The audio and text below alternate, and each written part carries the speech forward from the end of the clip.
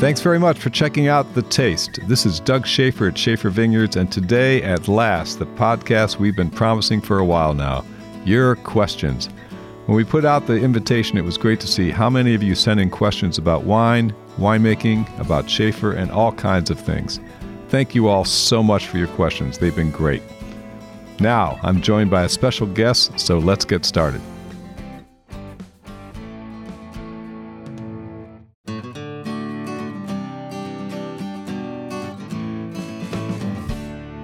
Hey everybody, welcome back to another episode of The Taste. This is Doug Schaefer. We've got a different type of episode today. It's Q&A, questions and answers, and our co-pilot is Spencer Christian, who, if you don't know, I'm going to give you a little quick bio. He spent 13 years as the weatherman on Good Morning America.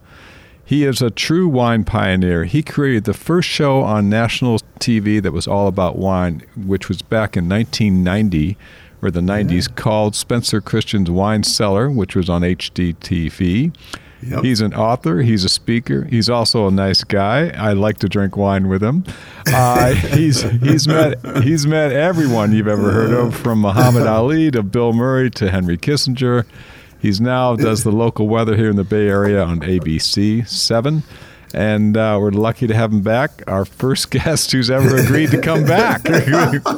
Usually they get done and they run. Spencer, welcome back, man. Hey, Doug, it's always great to be with you and always great to talk about wine with you. And, you know, the main reason I'm back is that, hey, you're a good friend. But the second reason I'm back is that you promised me a taste of some Schaefer wine.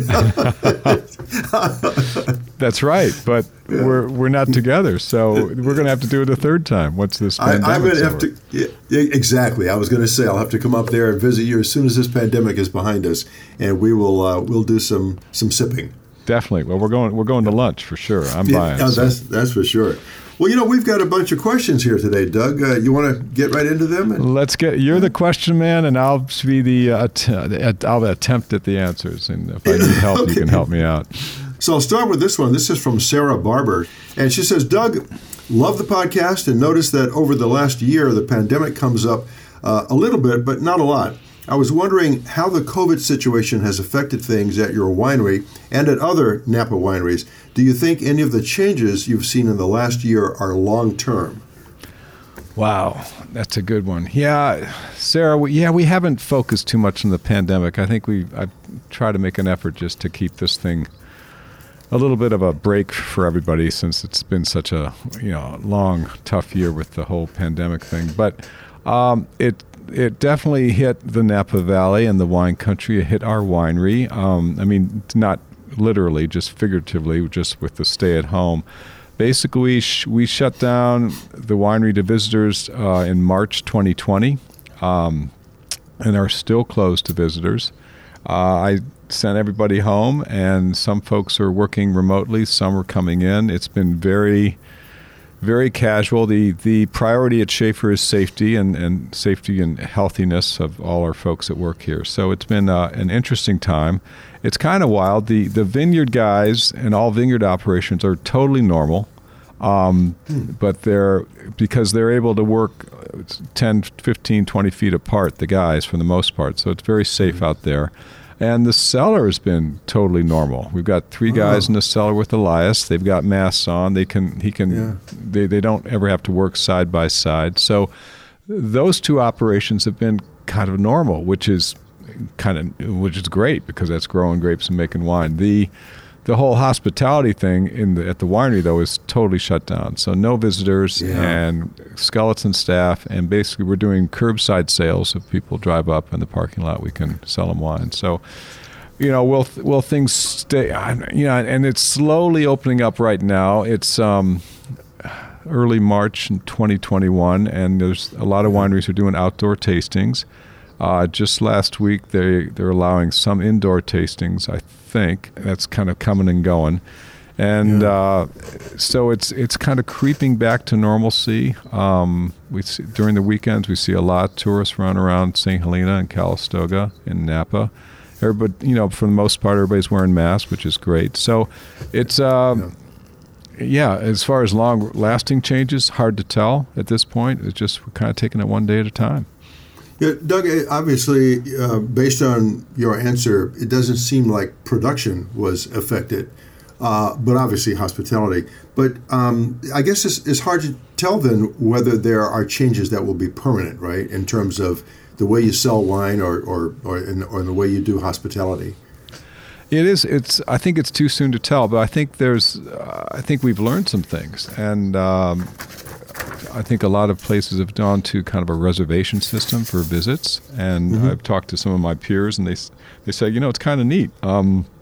People can almost, book a tasting like booking a table at a restaurant, just for a more private, that type of thing. And so there might be a move away from the, mass tastings, belly up to the bar thing, and more of a kind of a reservation system. Hard to tell. Okay. We'll see.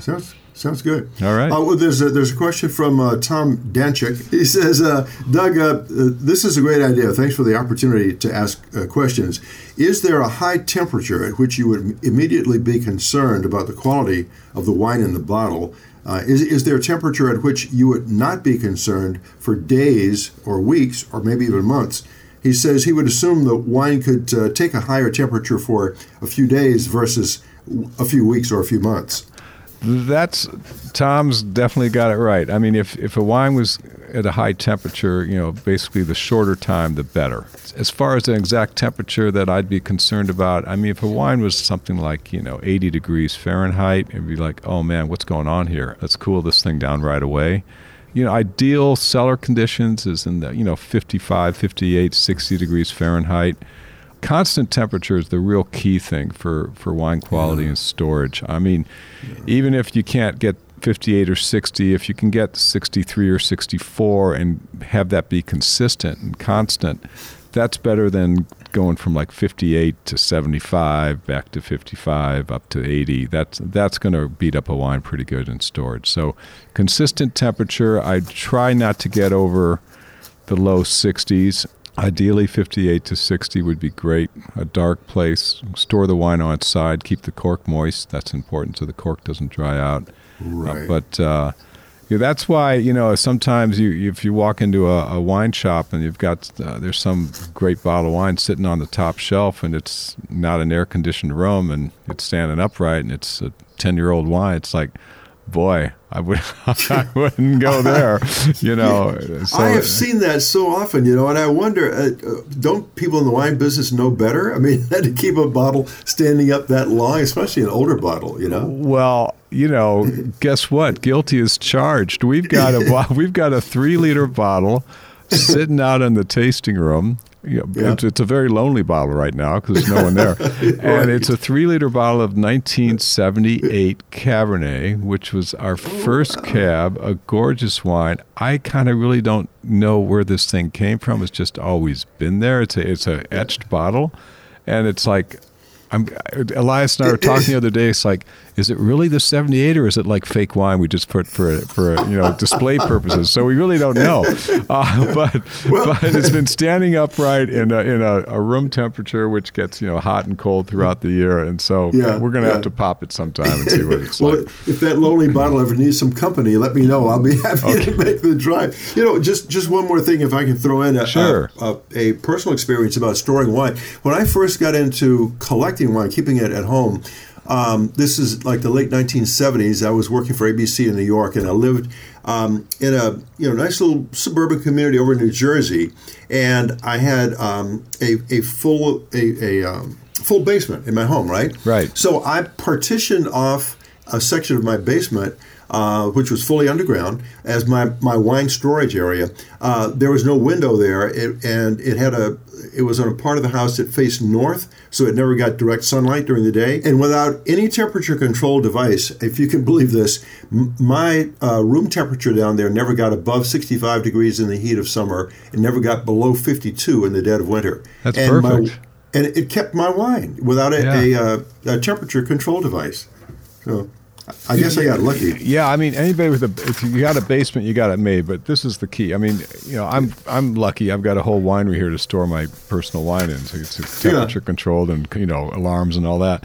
But most folks, you're dealing with how do you do it at home, and Years ago, I had a garage where I built a closet and put a little tiny air conditioner in there, and that worked pretty well. You doing the basement thing works great if you've got a home that's got underground storage. So, Right. but it can be a challenge. Sure. Yeah, it can. It can. Well, let me move on to the next question because people want to hear their questions, not mine. No, I want to hear yours. Yours are good.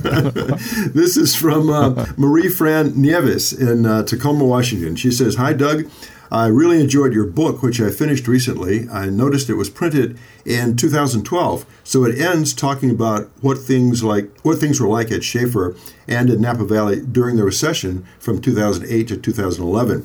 If you were writing this book today and it was coming out in 2021, what else would you be able to write about? How do you think you would end it?"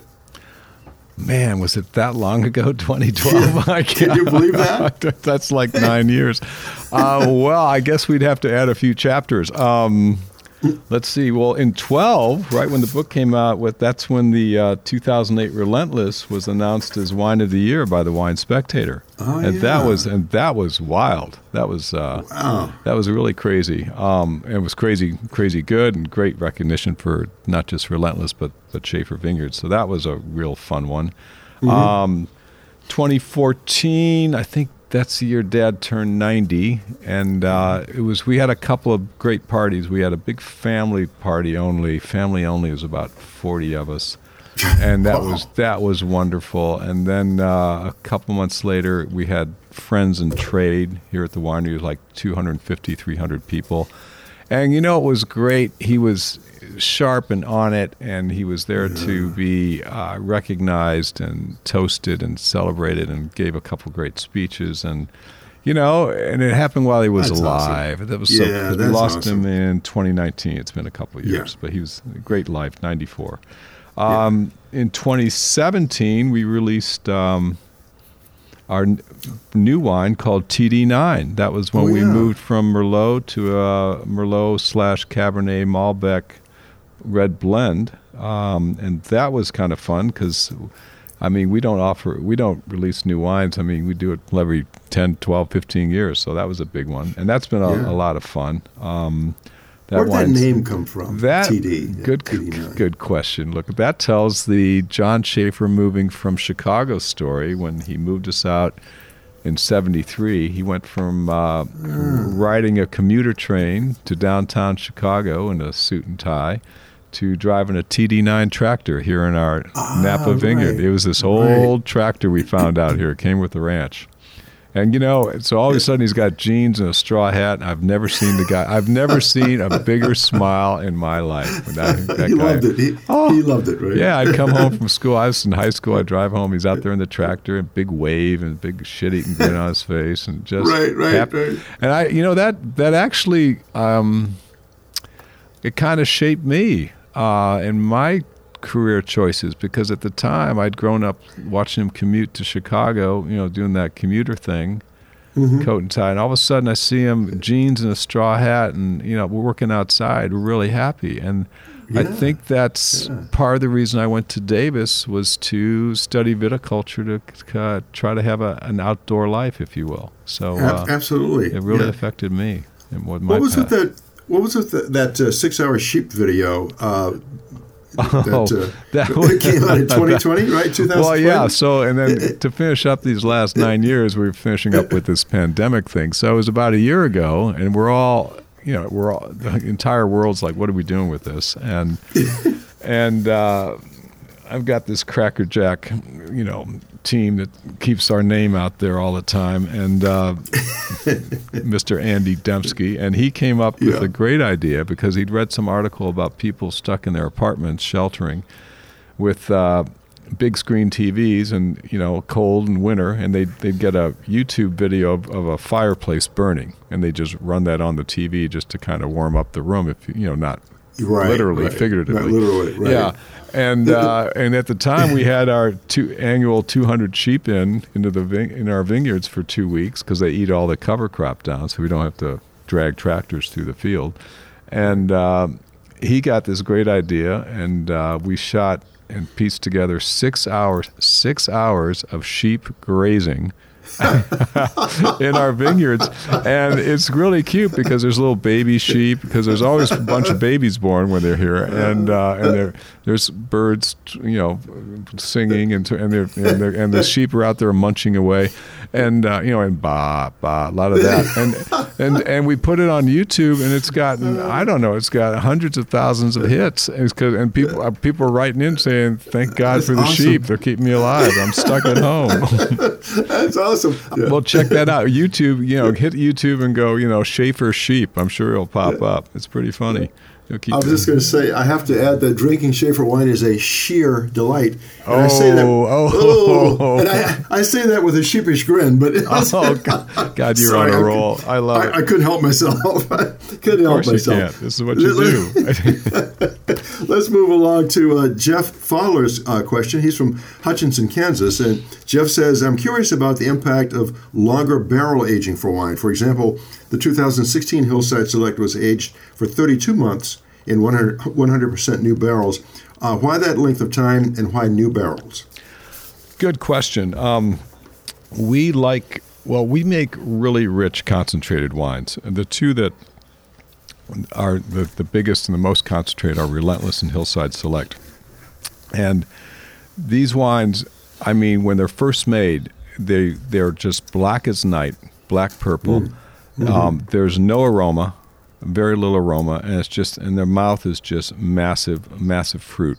And to get that wine to open up, you need to age it a long time in barrels to have that. There's a slow oxidation that happens through the barrel stave to the wood, and that softens the wine. It also opens up the nose, so there's better aroma. And we found with our two big wines, Relentless and Hillside, they need 30 or 32 months barrel aging to open up and really blossom aromatically. So we've moved to that over the years, that length of time. And new French oak is a beautiful thing if you have enough concentration in the fruit to handle it, to balance it. And these two wines do, especially Hillside Select. So it's a beautiful marriage, and the wine comes out very, lovely balance. The oak is there, but there's so much concentration of fruit, it does not overpower the wine. So it's that's kind of the formula after 35 years, we've come up with. Now, we have a couple other wines, 1.5 and TD9, other different reds, not quite as concentrated as Hillside Select. And we age those in barrel a shorter amount of time, 18, 20 months, that type of thing, and also depending on the vintage. So it's kind of like being a chef. You have to mix and match and know your ingredients and work with it that way. But it's basically, we've got big, rich, beautiful wines, and they can handle the oak, and they need that time to open up. Doug, how much difference does one type of oak make versus another for your wine? For example, French oak versus American oak, or Hungarian oak, or Slovenian oak? Years ago, we used some American oak in some of our cabs, but we've gone to 100% French. It's French oak, it's a little subtler flavor. American oak can be a little more aggressive. That doesn't mean it's a negative thing. It just means that it'll be a little more, you'll notice it quicker than a French oak.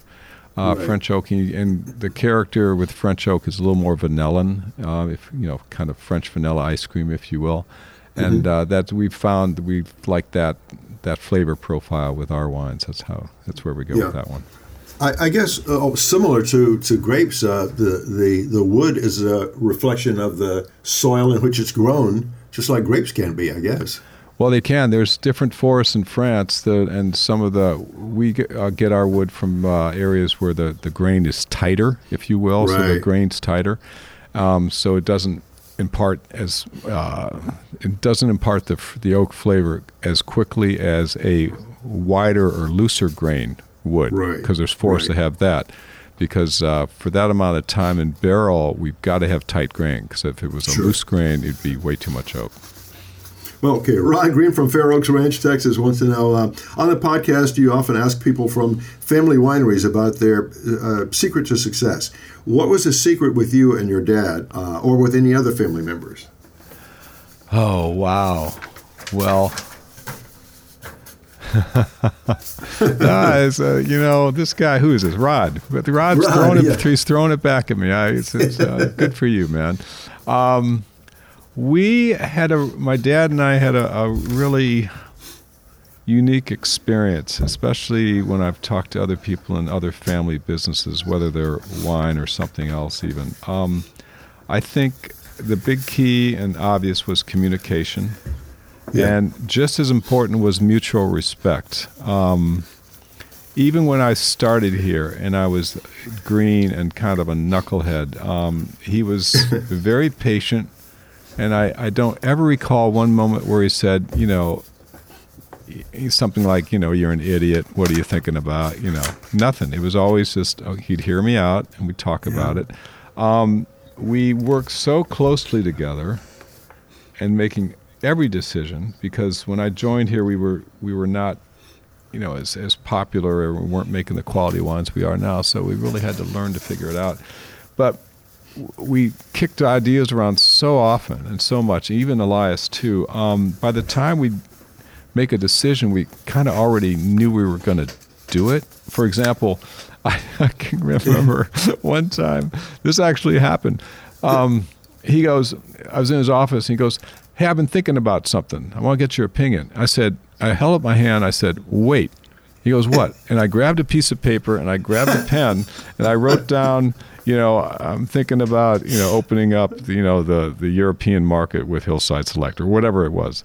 And I folded it up. I said, "Okay, what's on your mind?" And he goes, "I've been thinking about opening up the European market with Hillside Select." and I opened up the paper and I showed it to him. He goes, "Wow." Because, we were just kind of like, even when we weren't together, we were kind of tracking.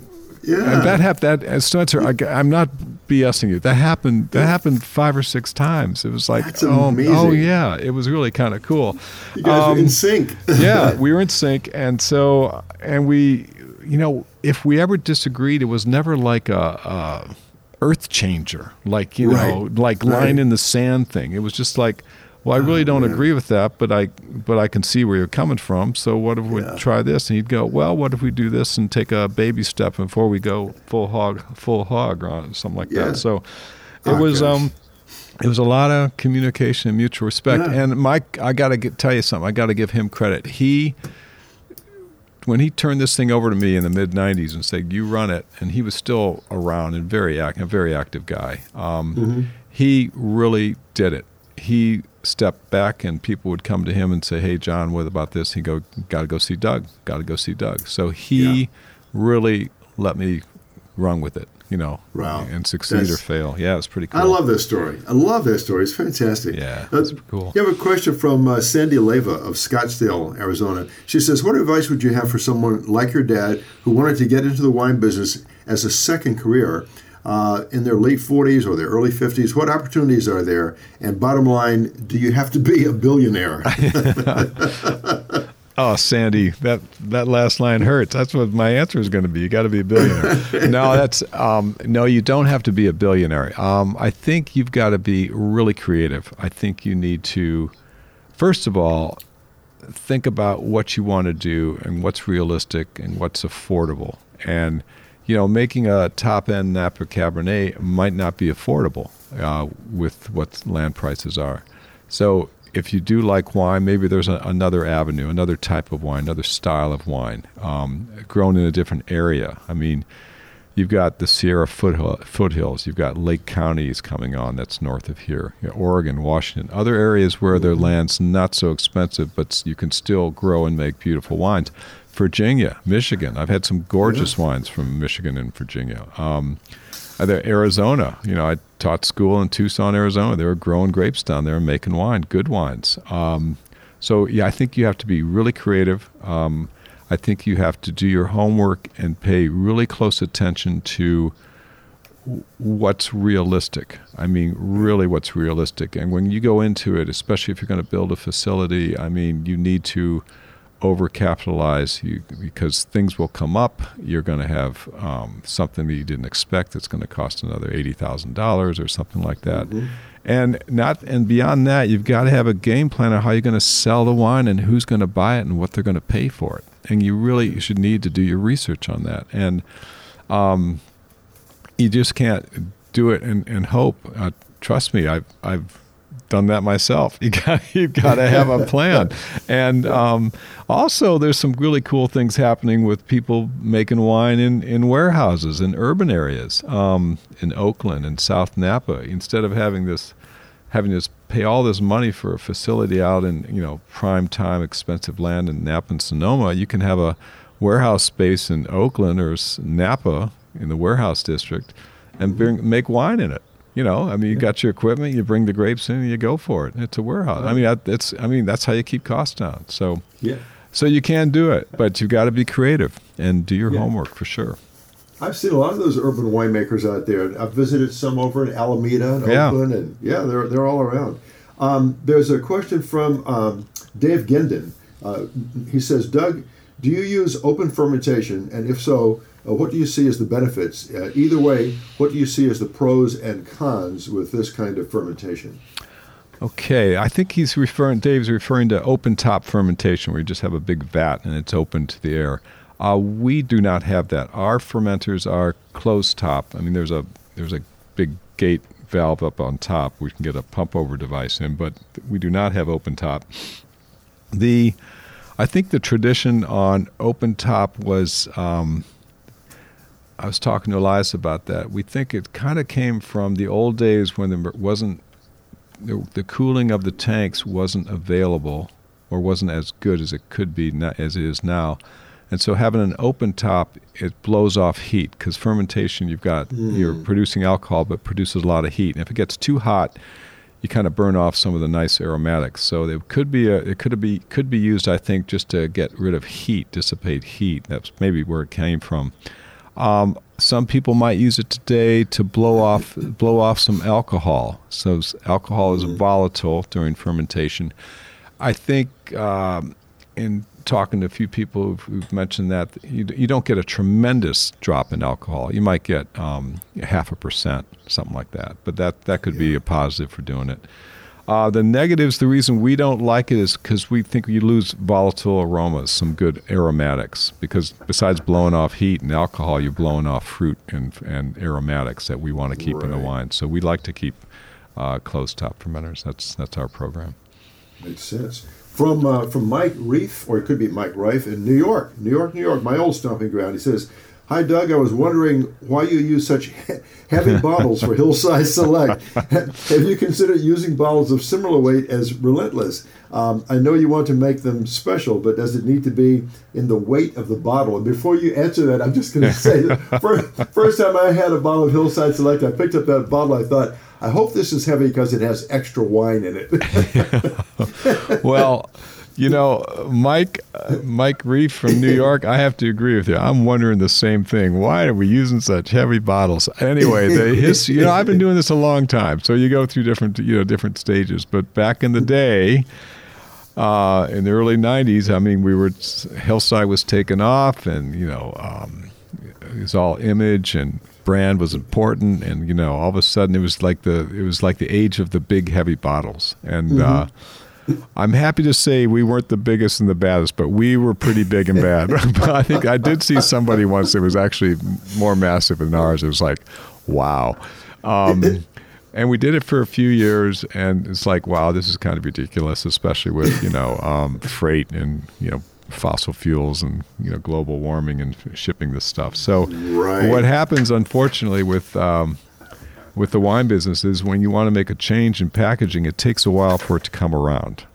Hillside is, let's see, it's crushed, and by the time we release it, it's 4 years later. So, it takes time. So at one point we went back with the 06 vintage, we shaved off about 25-30% of the weight, and now we're actually with the 17 Hillside, which we bottled last year. It's going to be released this September. It's the same bottle that we used for 1.5. So we've gone all the way back. So, but Mike, you're right. We were way too heavy. So we were way wrong. I'm okay to say we were wrong on that one. From Andrew A. Ingram. This is a question I would like to know too. What wine do you drink that is not your own? But he also wants to know, how do you price wine, and how much wine do you hold back from the actual release and what do you do with that wine? Okay, well, we got 3 questions. So what do I drink that's not my own? Well, the short answer is everything. It's really fun to try new wines. Even if it's a wine that doesn't taste very good, it's kind of like, why doesn't this taste good to me? I mean, that's kind of an exercise. You and I have talked about that. Yeah. I drink a lot of, I'm drinking more white wine these days. I love Chablis, Sancerre, and I really love Sangiovese from Italy, Fantozzi, and once in a while I'll get crazy if I'm in a big bruiser night with like Michael Twelvetree, my buddy in Australia, his 2 hands, some monster wines. And he says Napa wines are monsters. This guy makes they're brutes. They're brutes out there. But it's fun. I'll do Pinots from New Zealand and Oregon. I'm still searching for that, $50 retail Burgundy, red Burgundy that's really delicious, and I can't get it at $50, but that's an ongoing challenge. Pricing wine, hey, we pay attention. We pay attention to see if wine's moving or it's not. We pay attention to what's going on with our neighbors. We get feedback from customers. But the bottom line is, we're in the business, and I can't be losing money. And my prices are going up all the time. Barrels, equipment, power, everything's going up. So we don't raise them as aggressively as we did back in the 90s. But we're at a point where it's kind of leveled off, but we've got to cover costs and have a little left over so we can, take Spencer out to lunch. And there you go. I mean, like you said, it is. I like that part of it. It is a business, but it's also a labor of love. I know it absolutely is. So how much wine do you actually hold back from release, and what do you do with it? We, years ago, I think we used to hold back like 50 cases of every wine we made, and all of a sudden, you kind of forget about it. It's in the warehouse. Which is not on site, and all of a sudden you look at an inventory report and you've got like 50 cases of a 10-year-old Chardonnay. It's like, oh no, that's no good. So we made an effort to minimize what we hold back. We hold back some Hillside Select every year, not a ton, but enough that we can use it like for special occasions, for traveling, just a treat to show somebody an older Hillside. It's probably around 100 cases worth, if that. And that lasts over like a 10-year period, which is perfect. And once in a while there'll be a restaurant or someone who wants to do a vertical selection, get 3 or 4 bottles of 5 or 6 vintages. We can do that for them. But actually, people would probably be surprised. We have a very small library. So it's just because we just want to, want people to buy it and drink it and enjoy it. So that's what it's there for. Yeah. Yep. And then you can also hold over a bottle for when Spencer comes up to lunch. That'll be fun. What was the one? What's your favorite? Was it is it 97 or it's the 87? The 87. That's so right. You want to tell that story? I'll start it. I was up there at Schaefer to interview you, Doug, for a little segment I was doing for a little wine vignette I was doing, and you and I were out walking around the property, and I just happened to mention something about loving your 1987 Hillside Select. So then after we left the vineyards, you pick it up from there. Well, we'd set this up. You were coming up, and Andy and I were talking, and Andy said, I think Spencer loves old Hillside. I said, great. I said, and I just, off the cuff, I said, why don't you pull an 87? He goes, okay. He looked at me. He's like, really? You never go that far back. I said, yeah, but I've known Spencer forever. What the heck? That'll be fun. I haven't had it in a year or two. It'll be fun. So we pulled the 87, and then you said that in the vineyard, and we walk in the tasting room, and we got the 87 there for you. That was pretty. My eyes almost popped out of my head. I couldn't believe it. It was great. Anyhow, we got a question from Mitchell Miller, St. Peters, Missouri. It says, regarding varietal composition, varietal composition specific to the Relentless and TD9 wines, what is the process the winemaker goes through to decide what the varietal composition will be? And once decided, how is it controlled at the time of blending? I guess he means the percentages of each varietal. Yeah. Blendings, Elias and I have we've gone full circle on blending. People would probably be amazed and probably shocked at how we blend because we really don't blend. So the story goes, when we started out, we kept every block separate. So every block of Merlot, every block of Cab, there'd be, and every tank. So there'd be tanks. There'd be, 4 or 5 tanks of Merlot, 10 tanks of Cabernet, a couple tanks of Cabernet Franc, that type of thing. Mm-hmm. And then we'd put in after 6 months or so. It's like, let's work on some blends the following spring. So we'd have all these different wines in the lab, and we start trying to put it together. Well, how about 10% of that, 15% of that? It was, you've got basically about probably 13 or 14 different lots, separate lots of wine, and you want to end up with three red wines. It would be exhausting. It would be, we're measuring little, milliliters for, right. on a 100 milliliter sample, how much percent, 10 milliliters of that, 5, it's just like, it was ridiculous. And we'd go all for 4 or 5 hours. You're not drinking, you're spitting, but you're still just your palate's exhausted. Yeah. And we'd come back and do it again the next day. And anything we decided was like your palate changes, the whole thing. So we said, this is just a waste of time. This doesn't make any sense. We can't do anything. And we kind of, I think it just happened. We didn't really plan it. We just started making blends early on. And so here's how it works. Because we know our grape sources, we have consistent grape sources every year. We're pretty sure what grapes, what blocks go into which wines. But let's say he's got 2 different tanks of Cabernet from 2 different vineyards. They're both solid. They're not hillside. They're definitely going to be 1.5. They're both tasting good. There's no problem.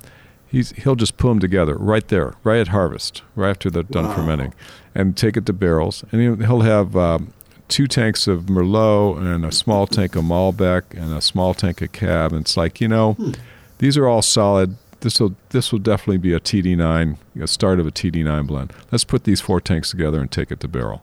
And then he racks. And so now he's got, instead of having 13, let's just use the number 13 different lots of wine, he's got like about 5 or 6, and then next time he racks, 5-6 months later, he'll fine tune it and make the final blend, and then take it to barrel and let that final blend age for a good year plus in the barrel, which we really like to do. We like to have it married and going. Yeah. Hillside Select gets blended right at the crusher. We know which hillsides are going into Hillside, and they just become Hillside tanks right then. Boom. So Hillside Select is basically the blend is made by the time the wine goes to barrel, right the vintage year, by Halloween, by Thanksgiving, and people are blown away by that. But that's kind of how we do it. So that's amazing. Yeah, it's fascinating stuff. Dave Enden wants to know he says if Doug Shafer was stranded on a desert island and you had only one imported wine to drink until you got rescued, what wine would it be? Wait, you said that was Dave Engen? Yeah, Dave Engen. Dave Engen, my buddy, my longtime buddy from Utah, now California, who's sold Shafer wine forever in Utah and California, all over. Hey, Dave, I miss skiing with you, buddy, in Utah.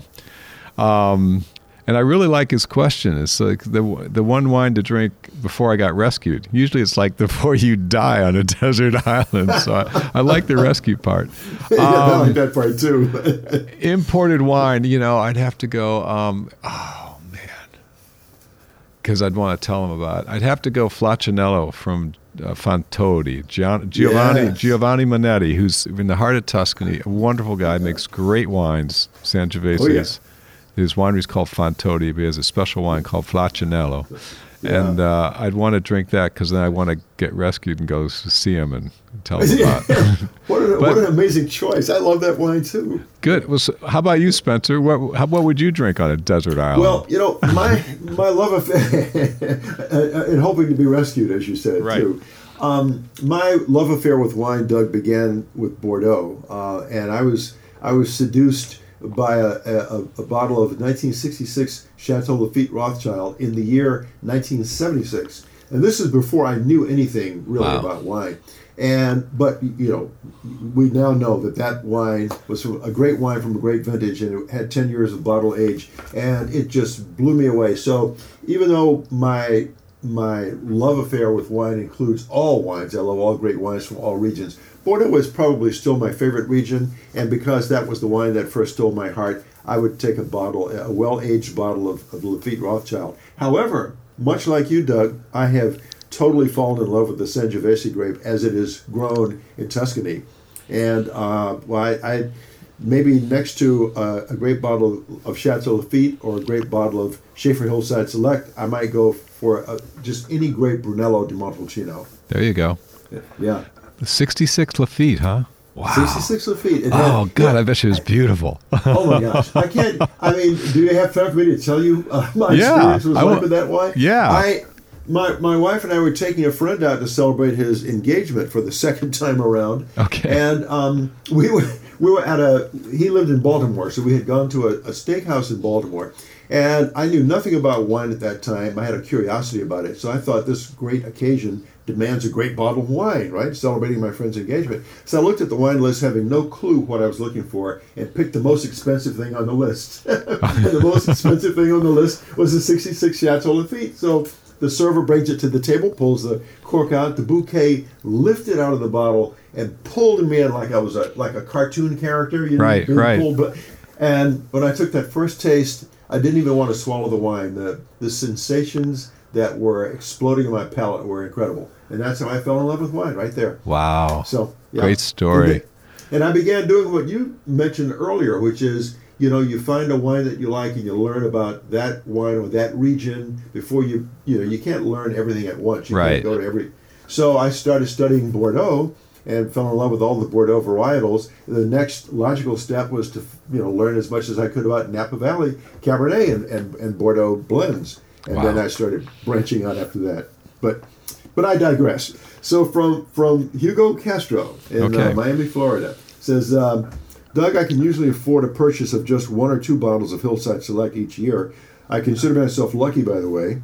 Given the limited number of bottles for each vintage, what would you say is the appropriate cellaring time before opening the bottles? Hugo, good question. I think cellaring time is a matter of personal taste, definitely. For Hillside, I usually like them 9, 10, 11 years after vintage. I'm happy to say I'm old enough now that Hillside lasts 20 to 24 to 25 or more years, which is great.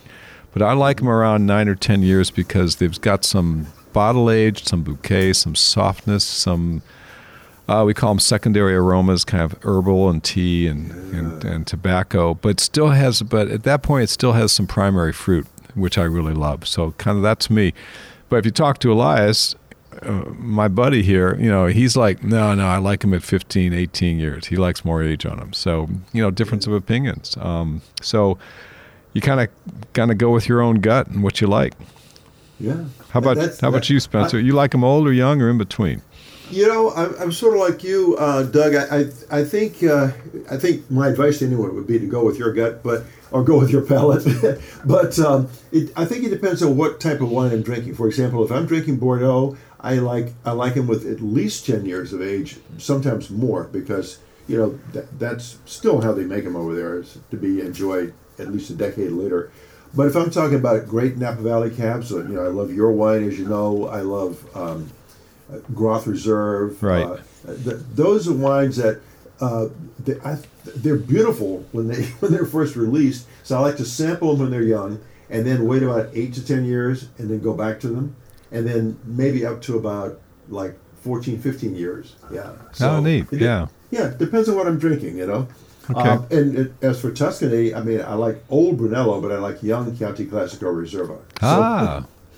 You really are a wine geek. I love you. I just love wine. And I love the people who make wine, because everybody's got a story. Like your story is amazing, and Bob Mondavi's story was amazing. Everybody in the wine world has a story that's different and yet fascinating. That's true. It's true. So on we go to Amanda Sund from Atlanta, Georgia. She says, is there any wine that you haven't tried yet that you'd like to try? Oh, boy. Yeah, there's a lot.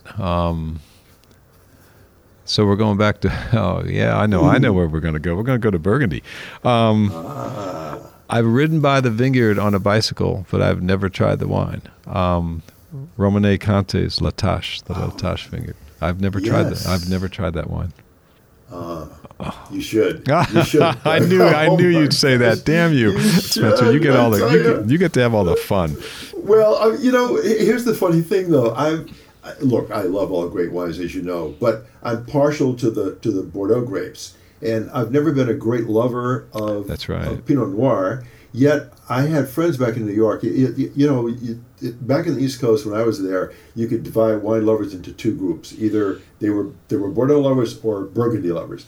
And one of my friends loved Burgundy. We'd always have these tastings, and he'd bring a great bottle of La Tâche or some of the other DRC wines. So I got to taste all those wines without having to pay for them because he brought them to the tasting, and they were pretty remarkable, pretty remarkable. Nice. So how about you? How about you? A wine you haven't tried? I haven't tried. Gosh, I've been so fortunate. I've tried them all. There are some great wines from the Piemonte region of Italy. Some of the great Barolos and Barbarescos I have not tried. And I love the way Angelo Gaia makes his wines. I guess if I had to go for something I haven't tried yet, it would be Angelo Gaia's top of the wine Barbaresco. That's what I would want to try. Yeah, I'd like to try that one too. Yeah, I've had he makes great wines.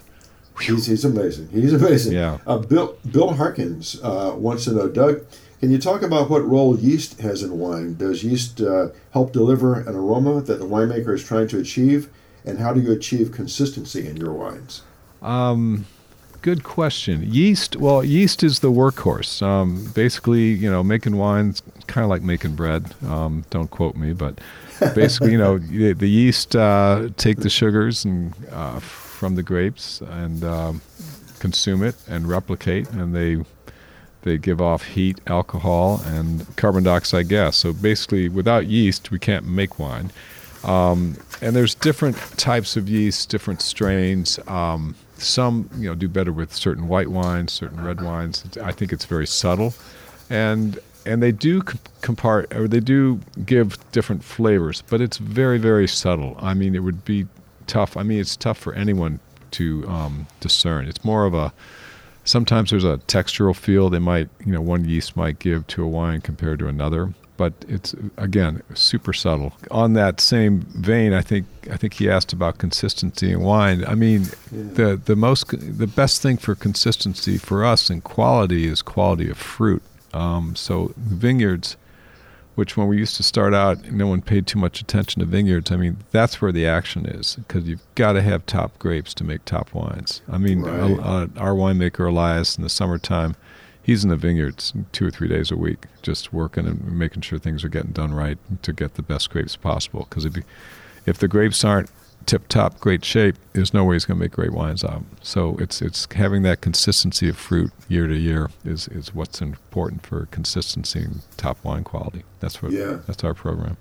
Yeah. Since you mentioned the fruit, Doug, I know it's become a cliche now, but people still tend to refer to California wines, especially Napa Valley cabs, as being more fruit-driven than, say, their counterparts in Bordeaux or maybe Chile, made from the same grapes. Is that because we have a warmer, longer growing season here, or does it have to do with catering to the American palate, which tends to like big, rich, robust flavors? I don't think it's palate. I think it's what we're dealing with our climate. We're just a warm climate, and our grapes, you have to get them ripe to get the I call them non-green flavors, and in getting them ripe, usually it's higher sugar, and it results in bigger, richer, fuller-bodied wines. And it's just kind of it has to do with place, and that's what's fun about the world of wine, as you've spoken to.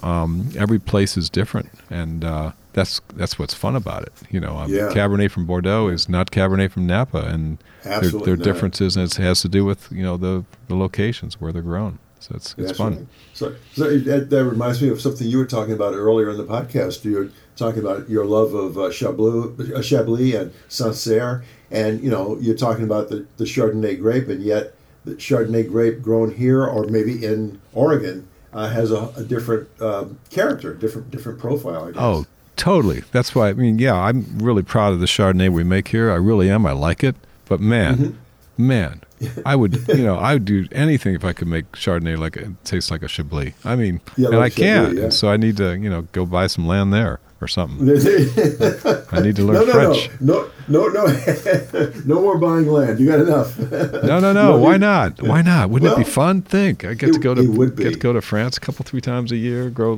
5 acres of Chablis, make a little. It'd be so much fun. Oh, only if you invite me over to do a little tasting once in a while. All right. Doors always open. Okay. Here we go. From Kevin Christie, Boca Raton. Says, what is your recommendation for building out a nice home wine collection regarding wine selection, variety, storage, until I have a wine cabinet. So how do you build out a nice collection at home with regard to wine selection, wine storage, varietal? And he says, any other advice for a home collector who's just getting started? Well, I think, the actual physical storage space we talked about earlier, basements, cabinets, little air conditioner if you got it. So that's been covered, until you get a wine cabinet. But just, again, try to keep the temperature consistent. As far as selection, I think you mentioned that earlier, Spencer. Start out with the wines you like that you really enjoy, and then talk to a sommelier at a restaurant or a wine merchant. Your wine merchants can be a lot of help. You go in and say, look, I really like this type of wine from this producer. This varietal, is what else is like it, and there you will steer you and give you some tips. And so you try a bottle of that and a bottle of that. And say, yeah, I like that, or I don't like it, and talk to him about that. Go back and give the guy feedback or the gal and say, it wasn't as much good as I liked this other one first, but and that way you can start to develop kind of an awareness of different wines that are similar to the ones you started with. So I would start there and kind of branch out slowly, and if you find a merchant or a som that you trust, say, hey, give me something, turn me on to something crazy you think I might like. And you're either going to like it or not like it. And even if you don't like it and you paid money for it, you learn something because you're not going to go back there again. And that's how you start out. And when you're out to dinner, you can, and that's another place to get experience with different wines. Different wine shops have wine tastings. The winemakers will come in and pour their wines on a Friday night or a Tuesday night.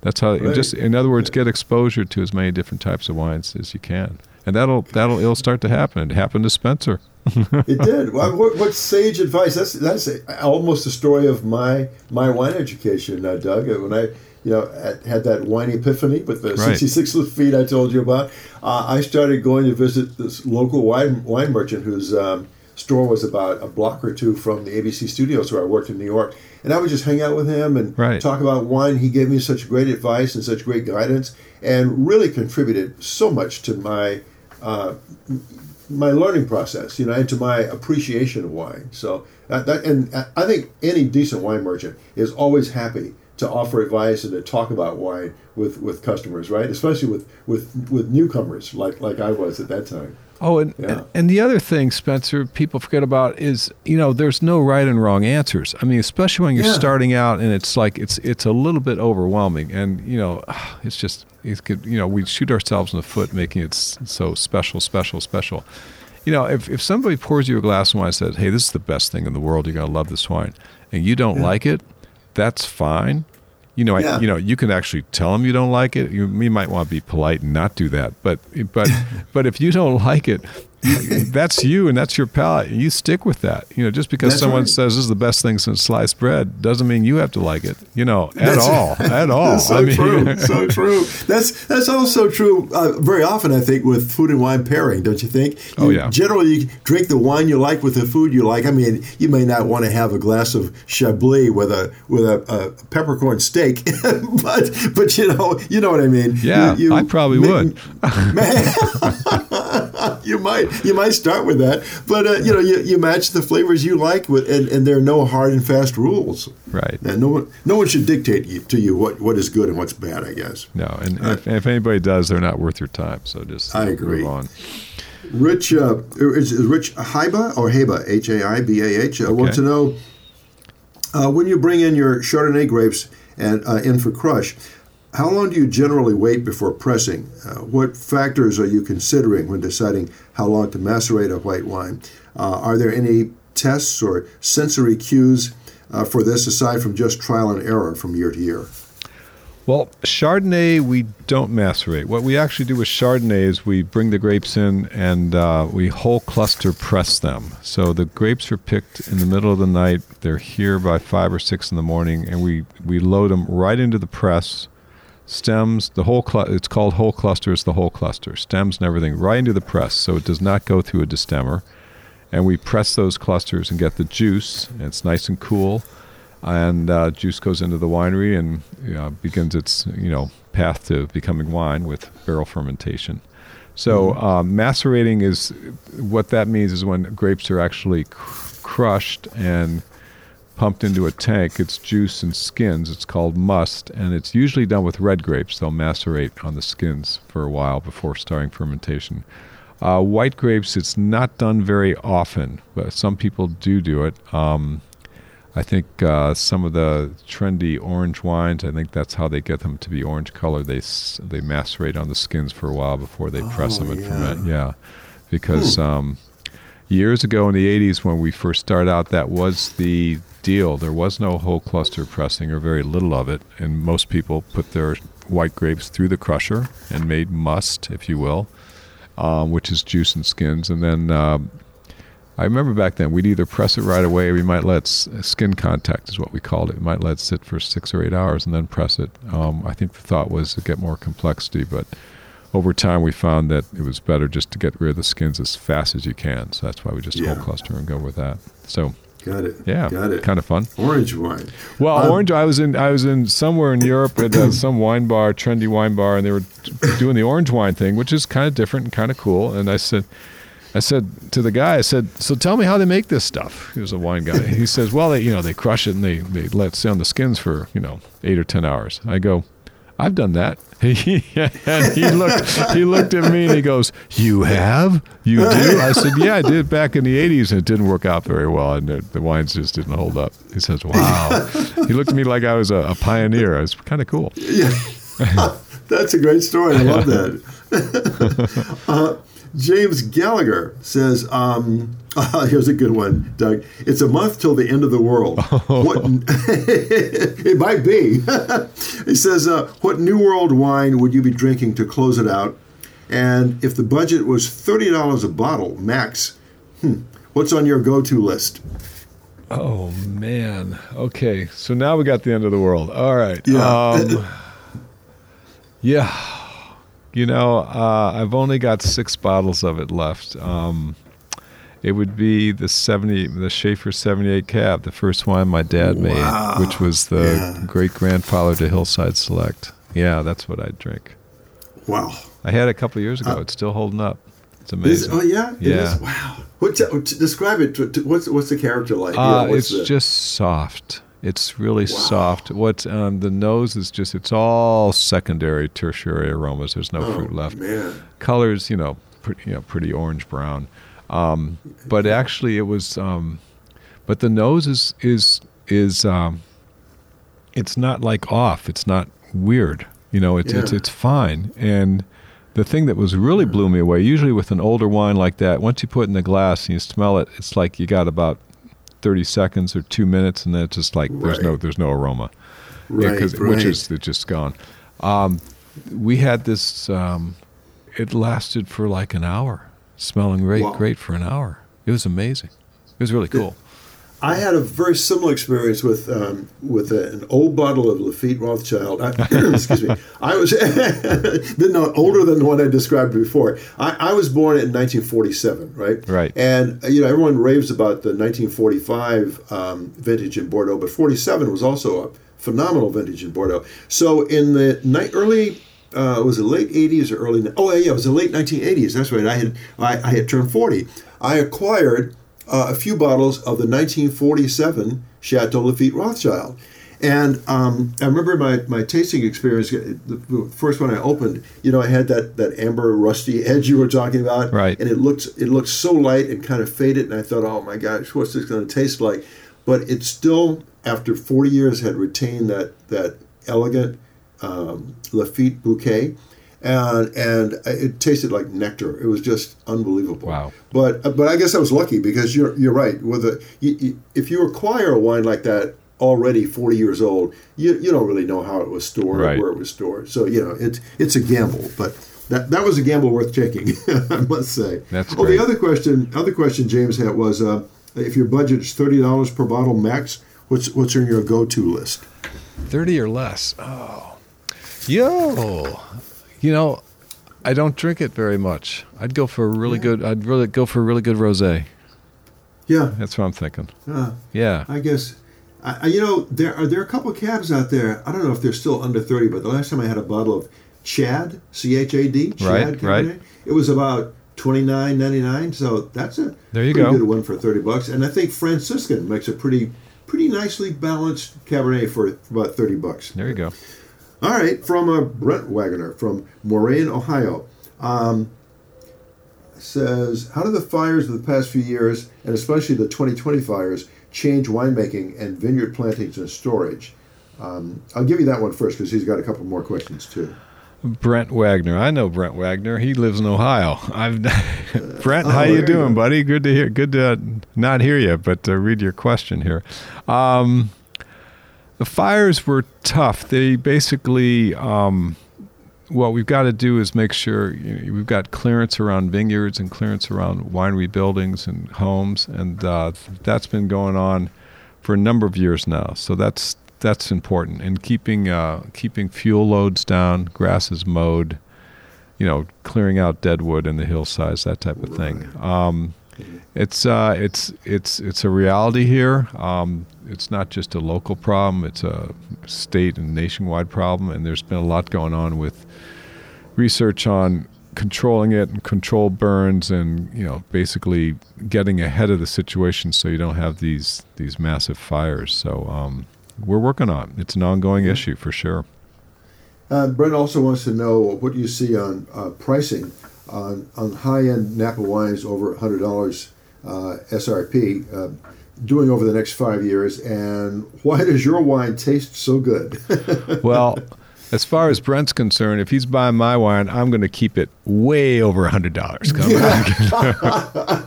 because that's what I do for my good friends. No, special Brent price. Napa cabs, Napa wines over $100. Even in these kind of unsettled pandemic times, if it's a quality brand and the wine's got the quality, it's going to stay there. They're going to stay above $100. This is an expensive business. It costs a lot of money to grow grapes. We don't get massive tonnages, so that's a challenge. Barrel prices are going up. Labor's gone up tremendously the last few years. It's not going down.